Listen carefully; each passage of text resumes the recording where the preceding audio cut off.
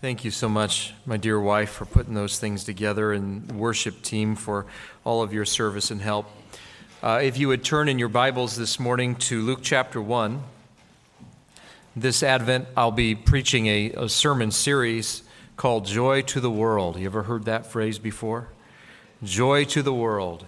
And what I did is a study of the various times that we have the idea of joy referred to in the Christmas stories of Scripture, the Christmas accounts. When do we have joy? Some people really struggle with joy. And some would say, I don't have it. I don't feel it. I wish I did. And so my prayer during this time is that in Christ you would receive joy this month, apart from circumstances, because boy, those change, don't they? Those can be very disappointing, challenging, stressful, but that you would pause manger side and worship the little one who brought joy to the world.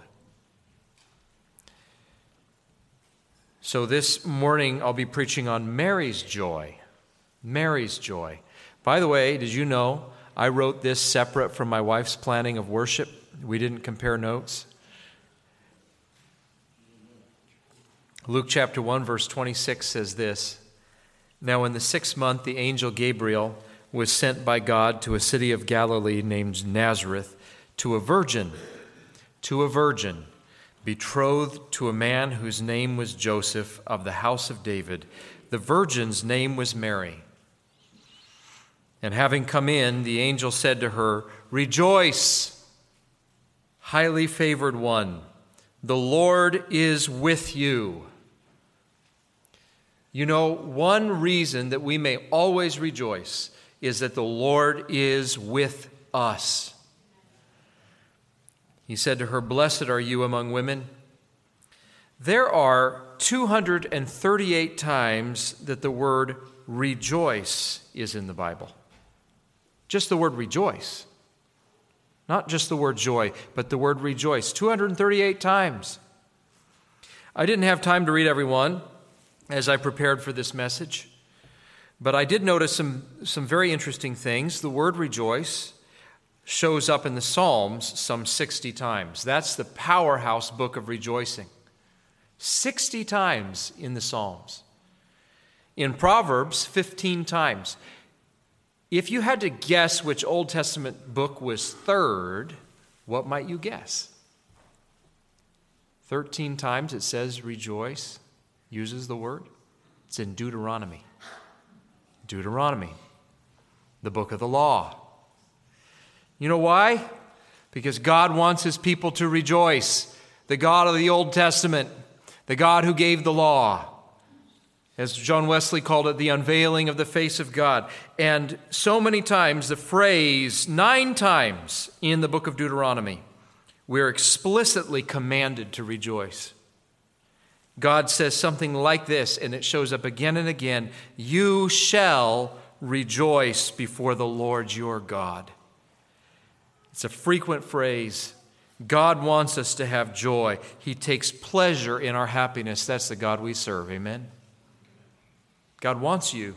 He commands you and I to rejoice. In fact, the command to rejoice occurs only a few more times throughout the entirety of the New Testament than it does in the book of Deuteronomy. It's the same God. It becomes a less common command in one sense in the New Testament, which of course is full of joy. It's commanded there a few more times, and the angel comes to Mary and says, Rejoice, highly favored one, the Lord is with you. There may be an initial skepticism in our hearts when we are met with God's command to rejoice. God says rejoice, and we say, how? In fact, Mary says something like this to the angel.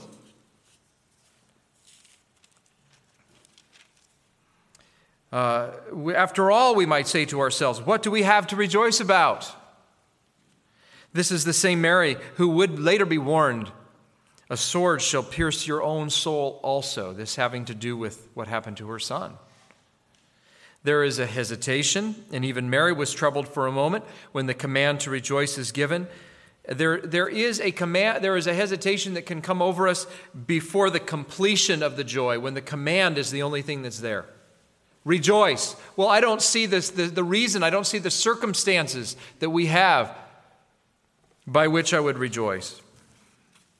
The utterance of a command of God for us to obey seldom comes with the blessing packed in the same box. Or if it does, the box is really big. It can span our whole lives. It is connected, but it may be attached at such a distance that we will not see the blessing perfected in this life. God says, rejoice because a time is coming. God says, rejoice because I am going to do this. Yet once God's word is formed, his blessing will come. Amen? Rejoice. Mary was blessed in that she was to be the bearer of the Christ, a marvelous conception.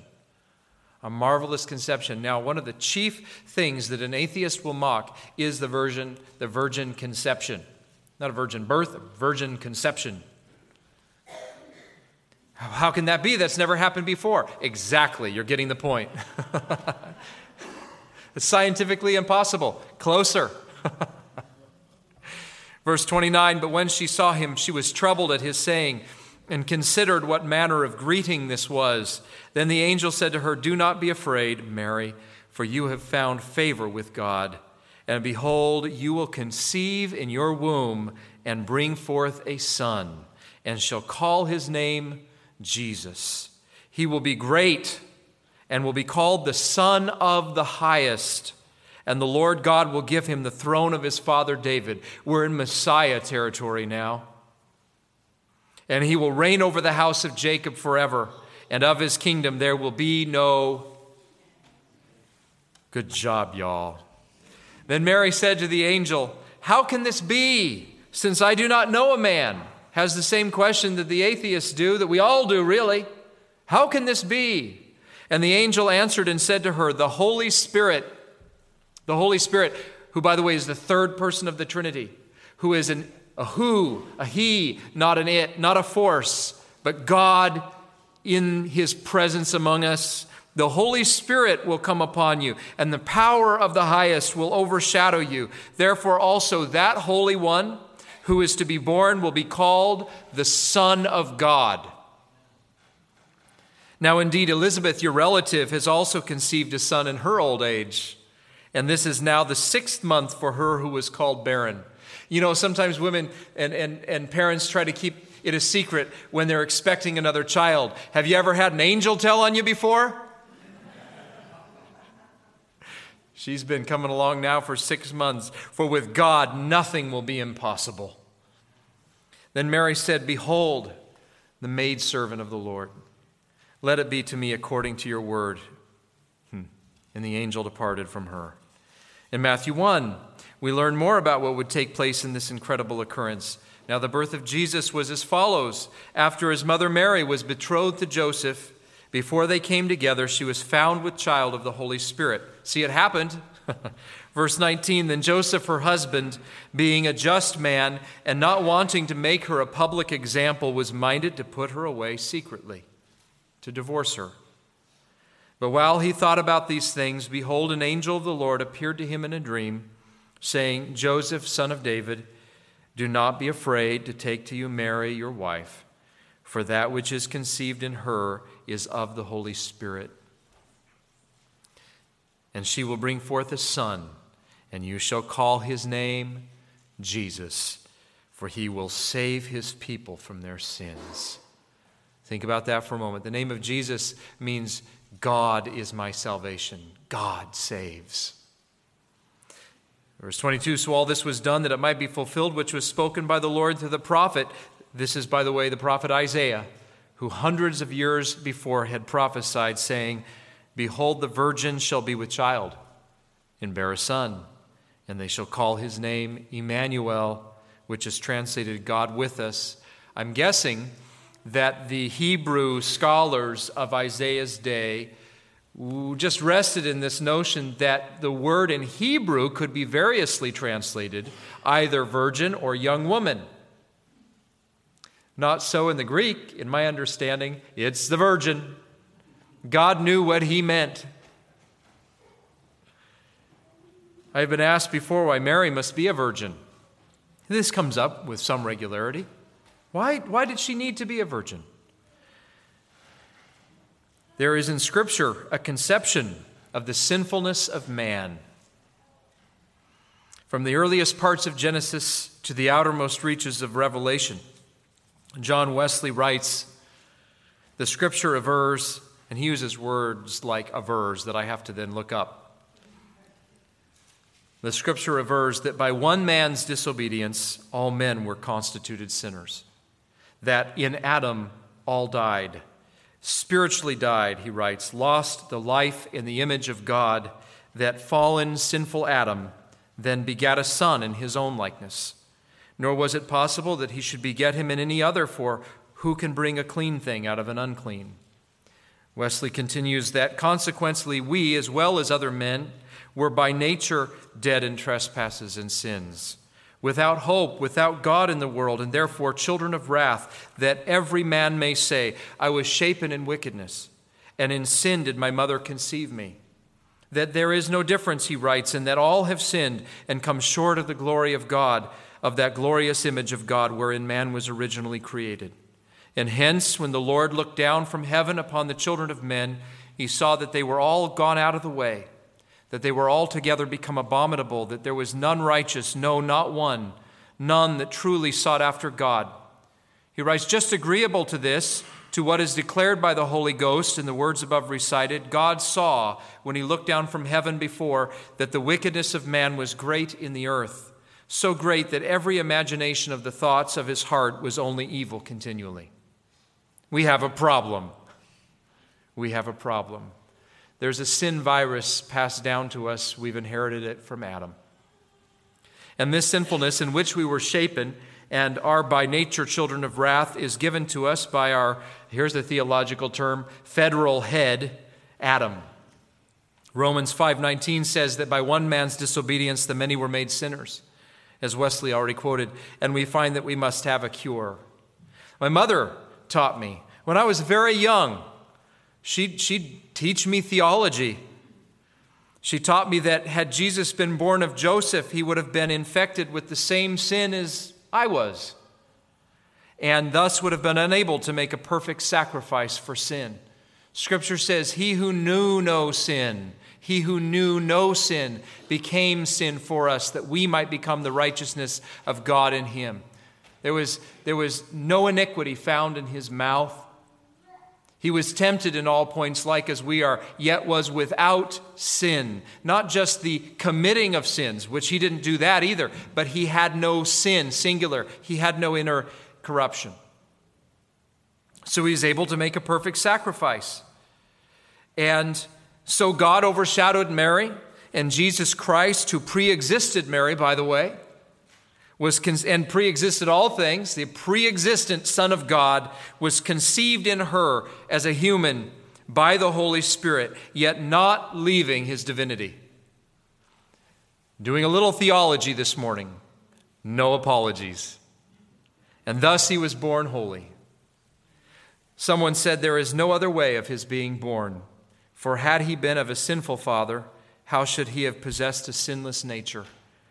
He is born of a woman that he might be human, but not by man, that he might not be sinful. The completion of joy. So Mary has the command to rejoice, but there's a completion of these things, these promises that God will make. In the year just before we planted a church in Northeast Salem, in November of 2008, I felt that I had a little bit of time on my hands, so I finished a book I wrote entitled The Heart of a Great Family. And I emailed my manuscript to my publisher. You ever heard of Shmuel Publishing, Pastor? It's a little publishing house in Kentucky. One of the chapters of the book was entitled A Letter, and it was written with my teenage siblings in mind. And in it, I talked about a man named Michael Phelps. Any of you remember him? Raise your hand if you remember him. All right, so this is interesting. Okay. Michael Phelps. It doesn't seem like that long ago, but clearly it was long enough ago. He was a great Olympic swimmer. Great athlete, really, overall. And do you remember in 2008? So this is what I wrote in my book, which was also a letter to my siblings at the time. Probably the most glorious moment for me in the 2008 Beijing Summer Olympics was that race where Michael Phelps and the American relay team smashed the world record in the men's 4x100 freestyle relay. And what does it take for a man like this to raise the roofs on millions of American homes and make his home country proud by becoming the most decorated Olympian in any sport? You ought to get on YouTube if you haven't seen him and watch that guy swim. It takes fierce dedication, discipline, and a focus that is determined to eliminate any distraction or obstacle. And I finished the chapter with these words. I'm praying for you guys. Sometimes when I think about you, I can hardly hold back the tears because I'm proud of you, and I also want you to make it in our sin-darkened world. I'm confident you will by His amazing grace. And I wrote, and when you finally make it home and into the arms of Jesus, and when you realize that you're there and the battle is over, and when you know that by the grace of God you've overcome, I imagine that you will experience a moment like that of Michael Phelps when his team won their race against all odds. And this is from an article written at that time, and then Phelps leaned back and roared, all clenched fists and tendons, all the joy and all the pain and all the relief distilled into one epic moment. There are coming epic moments when the reason that we've been given a command to rejoice will be fulfilled. It will be done. We're sitting here just with a flavor in our mouths of the joy that is coming, but it's coming. And it will overwhelm all the pain that led us to that point, because God is good and He has promised to see us through. And so Mary has a carol. We sang it this morning, the Magnificat. And Mary said, my soul magnifies the Lord, and my spirit has rejoiced in God my Savior. For He has regarded the lowly state of His maidservant. For behold, henceforth all generations will call me blessed. For He who is mighty has done great things for me, and holy is His name. There are moments in life that are so spectacular. The best phrase we can come up with is to hark back to good golden times in childhood and say, this is just like Christmas morning. And I hope that you had a few Christmas moments like that yourself. Mary had literally just received the promise of Christmas. If you've never read Charles Dickens' A Christmas Carol, read it this year. There is a spot after Ebenezer Scrooge has gone through a night of horror, terror, and sadness, as his miserly heart has been exposed, that he wakes up on Christmas morning and it was all a dream. And his heart is changed. Here's a slice of that moment. Running to the window, he opened it and put out his head. No fog, no mist, clear, bright, jovial, stirring, cold, piping for the blood to dance to. Golden sunlight, heavenly sky, sweet, fresh air, merry bells. Oh, glorious, glorious. This is Mary's blessed state. He has regarded the lowly state of His maidservant. It's not the voice of someone who cares whether she is ever venerated or prayed to, but of someone who recognizes that she is just as deeply in need of the grace of the God who has chosen her to bear His Son as all of us. Frequently, the question we have when challenged to live and walk in the Lord and to rejoice is, how will I do that? How will I? But the answer is here, for He who is mighty has done great things for me, and holy is His name.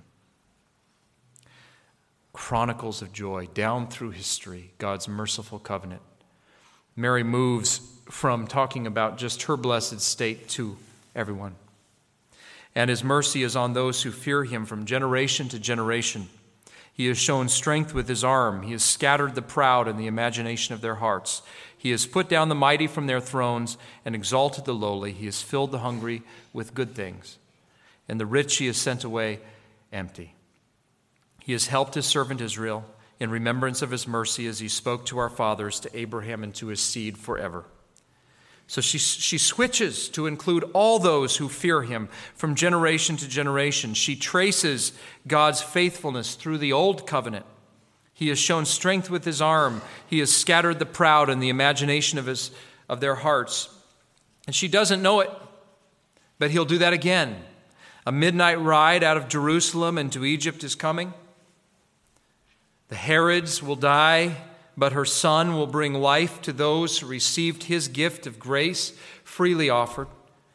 He has put down the mighty from their thrones and exalted the lowly, she says. He has heard the heart cries of Sarah, Rebekah, Rachel, and Hannah.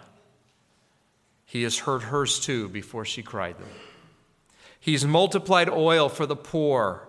He will multiply bread and fishes. He has dealt severely with Nabal and Gehazi, rich men or folks who tried to be rich, and will do likewise with Judas and Simon the sorcerer. But he has done all in remembrance of his mercy, for he remembers his covenant with Abraham, a covenant into which even Gentiles, you and me, well, if you're Jewish this morning, then forgive me, we get to be grafted into you. You and me may even be grafted. No more let sins and sorrows grow, nor thorns infest the ground. He comes to make his blessings flow, say it with me, far as the curse is found. God's covenant mercy is offered to whosoever will. Christmas joy effuses from covenant mercy. If you have eyes to see it, the Chronicles record it. Will you receive joy this morning? Joy to the world. The Lord is come. Let earth receive her King. Let every heart prepare him room, and heaven and nature sing. Hallelujah. Would you stand?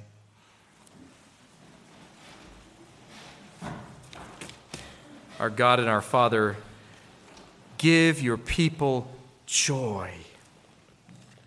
And Lord, I sense that there are probably just those who, the moment they hear this, desire it and long for it, but in that same moment, the enemy comes and brings a distraction and says, but what about? Forget all those what-abouts. They'll keep.